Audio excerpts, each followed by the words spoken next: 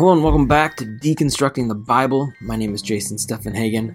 I'm the Associate Minister at the Well, United Methodist Church in Rosemont, Minnesota, and it's a pleasure having you join us this week for episode 7 of season 2 of Deconstructing the Bible. We're exploring a different parable each week, and this week we're going to talk about the divided kingdom. But let me read you a verse first, kind of scary verse.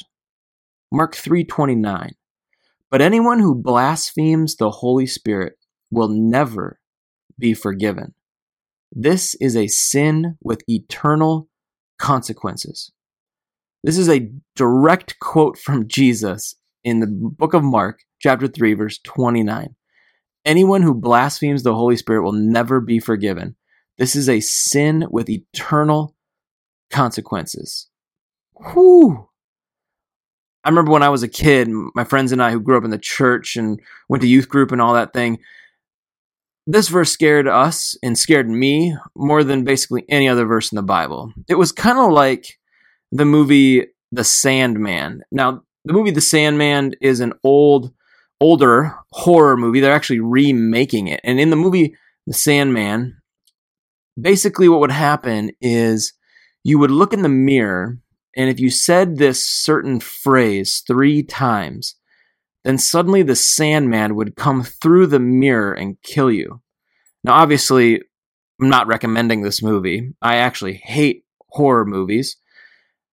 And I saw this movie at a friend's house and was, too chicken to go home, even though I knew I was not a fan of horror movies. But I wasn't going to leave. I didn't want to be that guy, even though I should have just been that guy. And so I watched this movie, and I was so terrified that when I went home that night, I promptly put on the movie You've Got Mail, the romantic comedy with Tom Hanks and Meg Ryan. I promptly put on that movie so I could fall asleep because there was absolutely no way I was going to fall asleep after watching The Sandman. Why? Because I couldn't even go into the bathroom and brush my teeth because I didn't want to look in the mirror because of what may happen. Blaspheming the Holy Spirit was kind of like this for me and my friends. Like, what if we said the wrong words and instantly we lost our salvation? What if we looked in the mirror, said the wrong thing, and we're eternally goners?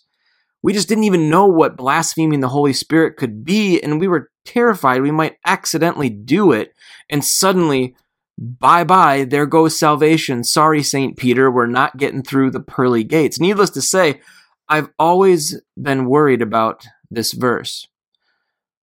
But in true horror movie or suspenseful movie fashion, let's hold the tension for a little while and take us in a different direction before we come back to this.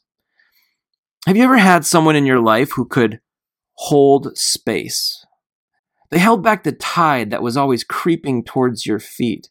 Like when you were around them, you could just breathe for a moment. Sometimes these people are our best friends or maybe a partner or a spouse. Sometimes it could be a mentor or just someone on the periphery of life that makes you feel comfortable in the space that you are in. There's a guy by the name of Bob Stein who was someone that held space for me. I was just starting what would turn out to be a 17-month interim teaching and preaching position at a local church, and he was a member of that church. Bob Stein was and is a legendary Bethel Seminary professor of the New Testament. He actually wrote a commentary on the book of Mark. Now, I didn't know he was a part of this congregation when I took the job, and I don't know if it would have dissuaded me from doing so, but it would have definitely given me some pause. But a few months into it, I found out and was made aware that he was there almost every Sunday, sitting in the back. Now, the next time I was there, I made sure to introduce myself, and he was as gracious as could be, complimented my work, told me how much he liked hearing stories about my family, and then he said something that created space for me. I told him that if he ever had any thoughts about my preaching, I'd be happy to hear from him. I felt like that was the right thing to say to someone who had been spending his entire professional career studying the Gospels. And then he said something to me along the lines of, I've committed to keeping my thoughts to myself for all the pastors that preach and teach at this church. I don't want my perspectives on Scripture to overly impact what God is leading you to say. That's my commitment. You don't need me looking over your shoulder. that isn't a healthy pressure. Whew. You don't need me looking over your shoulder. That isn't a healthy pressure. The next week, a copy of his commentary on the book of Mark ended up on my desk with a handwritten note encouraging me and just thoughtfully, giving me permission.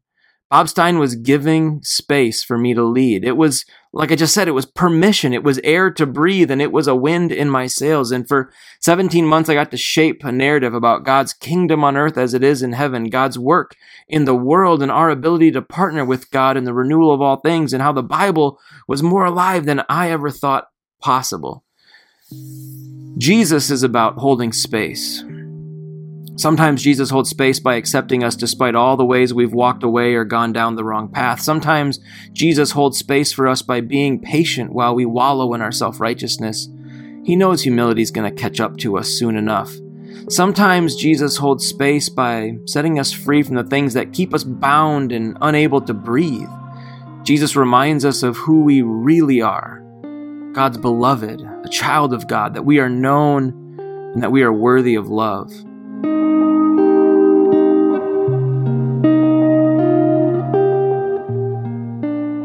In Mark chapter 3, Jesus is holding and creating space for people. And it's starting to make the religious leaders a little nervous. He's performing miracles, he's recruiting disciples, and he's even appointed 12 of them to be apostles. And he's given them authority to cast out demons. And we pick up the story in verse 20. One time Jesus entered a house and the crowds began to gather again. Soon he and his disciples couldn't even find time to eat. Something was going on in the house. When his family heard what was happening, they tried to take him away. He's out of his mind, they said.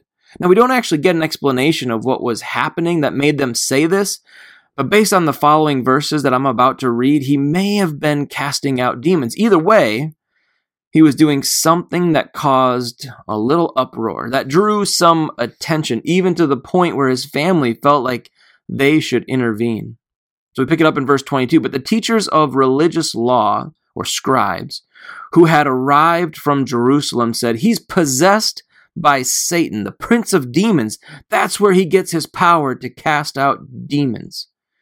Jesus called them over and responded with an illustration, or differently translated, a parable. Now remember, a parable can be a story or example that helps explain a deeper truth.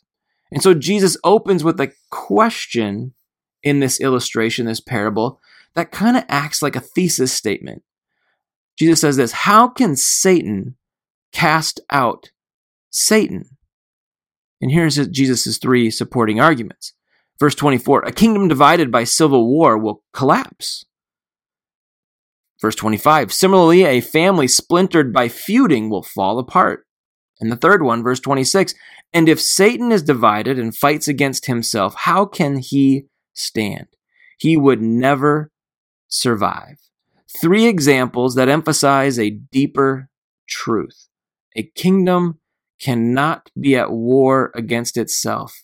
A kingdom cannot be divided. A family that is feuding will splinter. Satan would not fight against himself. He would never survive. Jesus gives us these three examples to help us understand what's going on, but he's not done yet. Jesus says this in verse 27, let me illustrate this further. Who is powerful enough to enter the house of a strong man and plunder his goods? Only someone even stronger, someone who could tie him up and then plunder his house. Now, Jesus is making a statement about how things are and a claim about how things will be. See, the enemy has plundered God's good creation. Humanity is selfish and greedy. People oppress one another and do horrible things. They use power and wealth and position to keep people down. Sinful systems protect the powerful and marginalize the weak. The enemy has plundered God's good creation, and we're participating in that. But Jesus and the gospel of love and grace and kindness and peace and self-control and forgiveness are more powerful than all the destructive powers of the enemy and the systems that perpetuate evil. Jesus, the Christ, is binding up those oppressive powers. Jesus is creating space for something new to exist. The Holy Spirit, as we often say, is up to something. And so we pick it up again in verse 28. I tell you the truth, Jesus says, all sin and blasphemy can be forgiven. But anyone, here we are back to verse 29, but anyone who blasphemes the Holy Spirit will never be forgiven. This is a sin with eternal consequences. He told them this because they were saying he's possessed by an evil spirit. So why does Jesus say this? Why is blaspheming the Holy Spirit the one unforgivable sin? Bob Stein writes in his commentary on Mark, in rejecting what the Holy Spirit was doing in the ministry of Jesus, the scribes and religious leaders were rejecting God. Perhaps it's an unpardonable sin because the act of blaspheming the work of the Spirit is to resist the Spirit's work in the human heart, and without the Spirit's work, repentance and faith are impossible. Now here's my translation. Here's my understanding of what I think Bob Stein is saying, what I think Jesus is trying to tell us. The religious leaders, they were rejecting the obvious good news of Jesus. They're just rejecting it. He's setting people free from possession.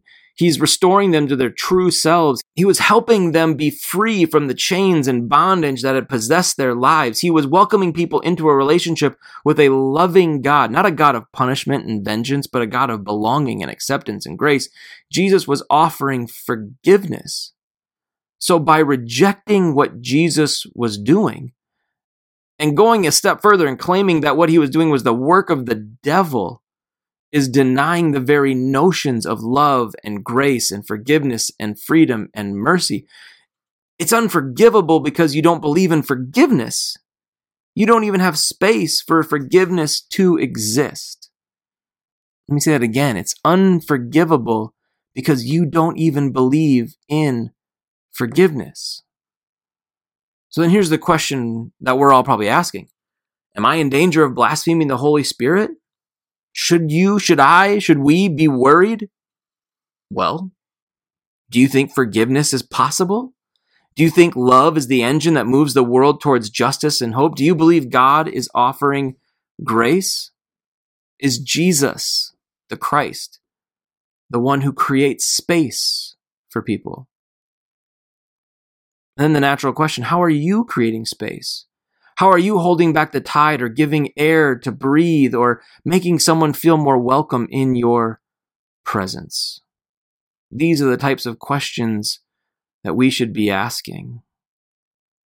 The lesson of this parable, the parable of the divided kingdom, is that we can't hold space and move towards love and create a more just society and overturn the systems of oppression by swinging a larger stick or pointing a larger gun or threatening a bigger bomb or condemning more people to hell.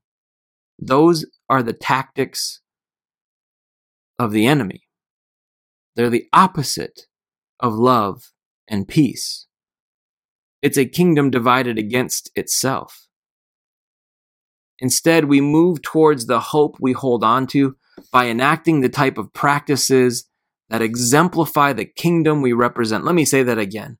We move towards the hope we hold on to by enacting the type of practices that exemplify the kingdom we represent. We love, we offer forgiveness, we give grace, we practice mercy, we hold space for people. That's what we do. And when we do those things, we are not a kingdom divided, but instead we are participating in the way of Christ. We are participating in the way of God's Spirit, joining with God in the reconciliation, the renewal, the restoration, and the resurrection of all things. We aren't going against the Holy Spirit. We are participating in the work of the Holy Spirit. We believe in forgiveness. We believe in grace. We believe in justice. We believe in love. We believe in love. At the end of the day, there's faith, hope, and love. And the greatest of these is love. Let us be a people that love. keep holding space for others. Thank you for joining me for this episode of Deconstructing the Bible, where we talked a little bit about Mark chapter 3. If you'd like to continue the conversation, feel free to join me on Zoom. Check out the show notes for a link that will take place on Thursday at 1 p.m. So Thursday at 1 p.m. on Zoom, you can check the show notes and you can join us to take the conversation a little deeper. Maybe you have a different take on what this means and how we can understand it. Maybe you have some questions that we need to think more about. Whatever it is you're bringing to the table, we welcome it to the conversation. So thanks again for joining me for Deconstructing the Bible.